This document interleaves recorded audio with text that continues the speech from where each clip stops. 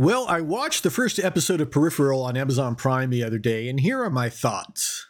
I found the show generally interesting. It's kind of a unique take on the virtual reality world kind of trope where a person finds themselves in some kind of virtual reality where they are asked to help and take on a cause in a fight or something like that. We've seen it before. This is a little different though, and it throws in a little bit of time jumping, a bit of a mystery to it. I'm definitely interested in seeing what happens going forward.